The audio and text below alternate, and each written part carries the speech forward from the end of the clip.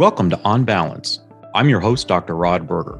I'll be your guide as we explore the stories of today with the personalities impacting tomorrow. Welcome to On Balance.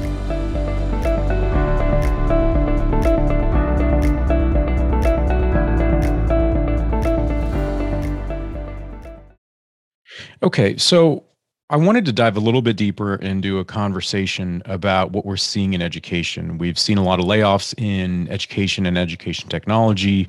Obviously, the country and the world are dealing with a lot of instability.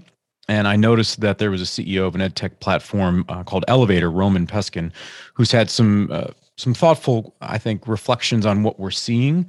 And he's in this space. So I wanted to reach out to Roman and spend some time and get his perspective on what we're seeing with regards to the demand for learning and upskilling in our world. Roman, it's nice to spend some time with you today. Absolutely. Thank you very much for inviting me. So, Roman, tell me, I know that Elevator, your company, which is elvtr.com, tell me what it is, the question that you guys were trying to get an answer to, because I know you did some research, you were looking at Google data, and you found some interesting, I think, things out of that data that might speak to what the actual truth is about what people are looking for. Well, the data you're referring to is the data about the current trends.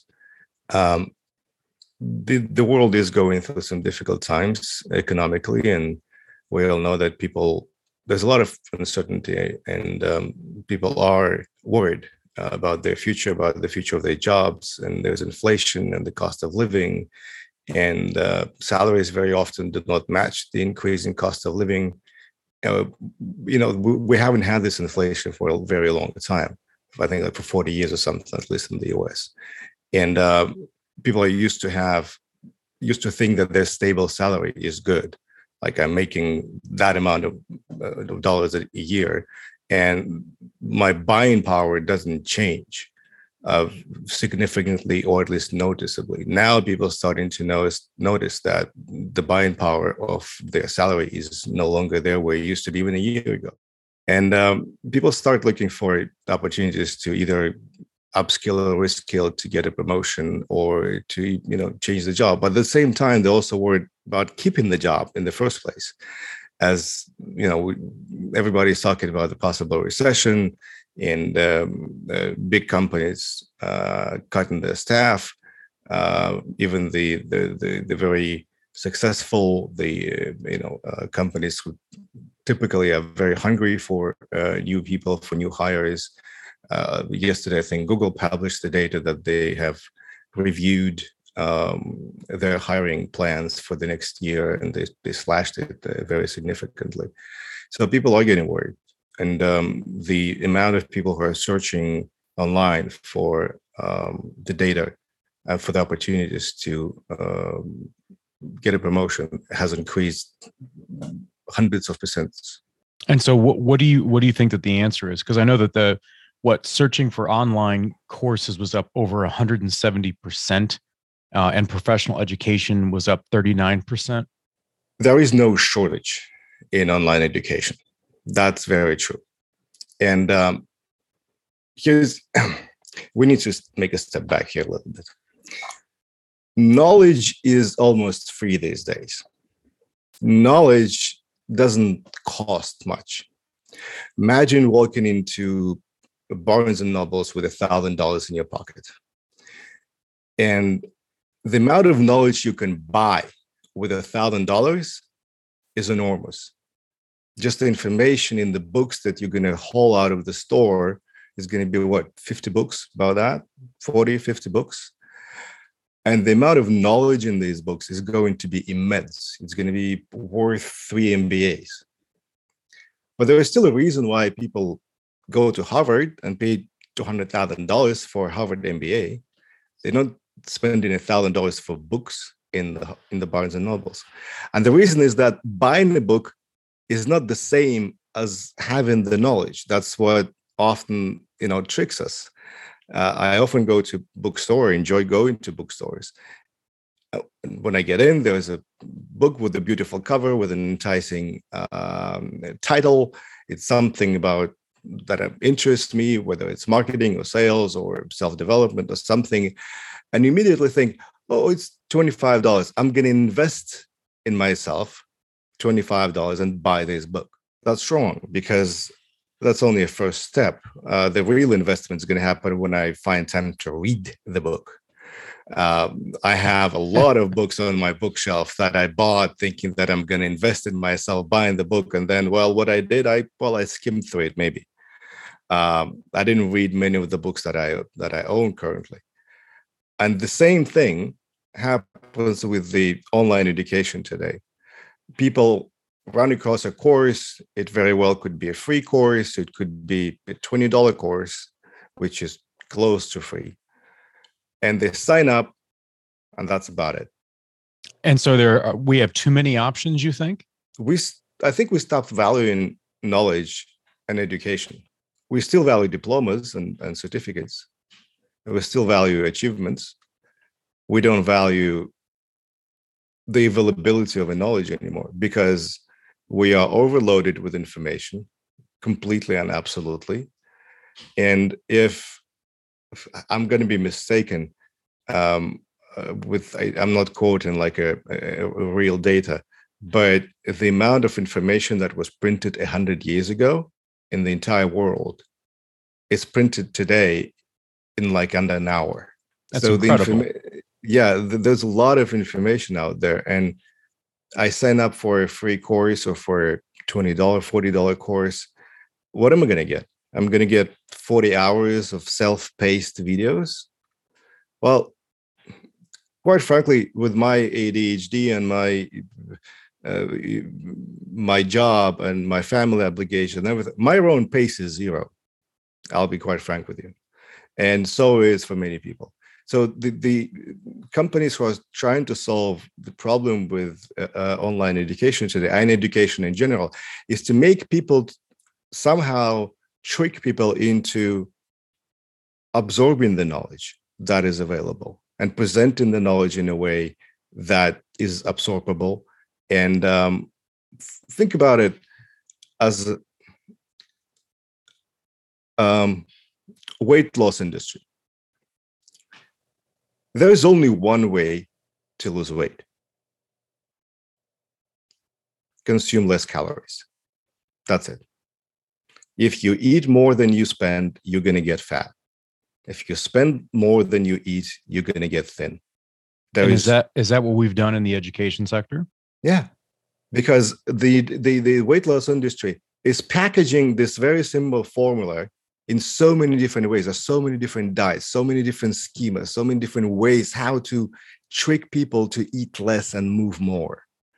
They brand them, we trademark them, we come up with various ideas how to position those things. But the idea is very simple: eat less, move more. So we are here in the educational space. We're doing a similar thing. We're trying to trick people to enjoy absorbing the knowledge and to pay attention. We're fighting for the attention of the students who very often actually paid for the presented knowledge, for the presented education. And we're just trying to get them pay attention. And when going back to the Harvard situation, back in the days when it wasn't online, when you spend $100K on a degree and you show up in class, in auditorium, in person, the chances are that you're going to pay attention. You have classmates, you have a professor who's asking questions, who sees that right there in the last row in the audience, Roman is sleeping, and I'm going to just ping him with a question, and I'm not going to let him sleep. In online, it doesn't happen this way.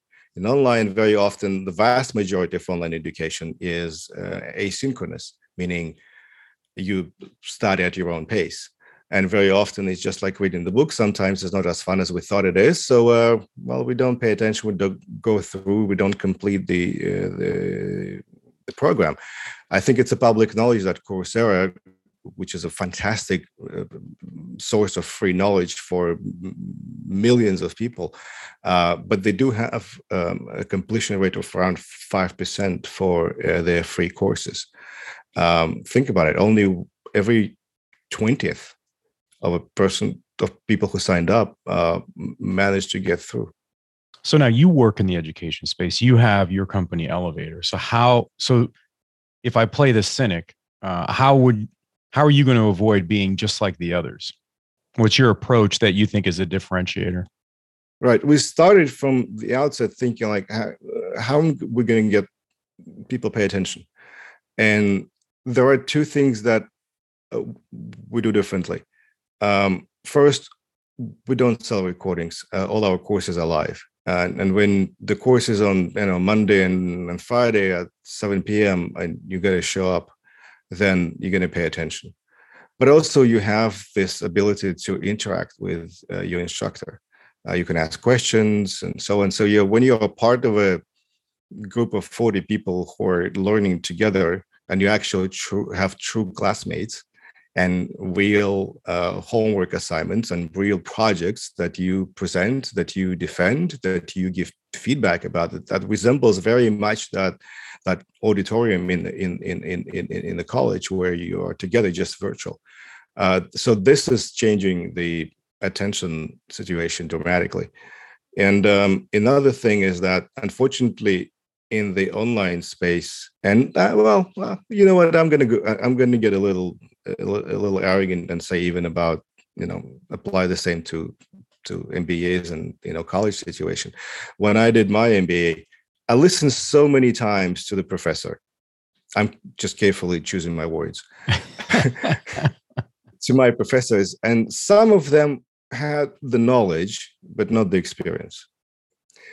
And you're thinking like, all right, I get it. You probably spent 25 years researching the subject, but it's obvious you haven't spent a day doing the job that you're teaching me right now how to do. That's a big issue for a lot of students. That's a big issue of our current education in general, starting from schools. A lot of our teachers are teaching things that they really don't have a clue about. And it goes to colleges. And so those that proctor in the Elevator platform, they're actually coming from industry, correct? Yes, we engage instructors who come from the industry. They come from the blue chip, most famous companies, from high up positions in those companies, people who made themselves get into those positions. And the vast majority of them never taught. And that's one thing that I'm particularly proud about on like sort of, that's our investment, that's our give back to the world, that we reach out to experts and say, okay, you're an expert. You achieved a lot. You're enjoying the executive level position at Google, Facebook, you name it. You've learned a lot. You've made mistakes. You are not 20-year student anymore. How about you give something back? How about you teach other people how to do that? How about you imagine that you met your younger self 20 years ago and taught yourself something that you know now. It's like, listen, youngster, listen to me. I'm you, but 20 years older. I'm going to tell you now what do you need to do to get where I am now quicker and with less mistakes and maybe with less costs. And that's the pitch that I do when I speak to our prospective instructors. So imagine it, most of them never taught. And we are proud that we unearthed this knowledge that was otherwise hidden. Most of them never thought about teaching. They're too busy. And they don't think about it. But we approach them and we say, how about you teach? We will help you build a program. We have a big instruction design team. We have a big production facility in general. We'll help them build their syllabus, the programs. We'll design their slides if we have to, and so on. But we need your expert, your this magic pixel dust, and that's what we do. And people do pay attention to that, because when somebody who is who's more of a if you can to do teach scenario is doing an online course, it's one thing. When you have a major executive from a major company teaching you how to do things, then you pay attention.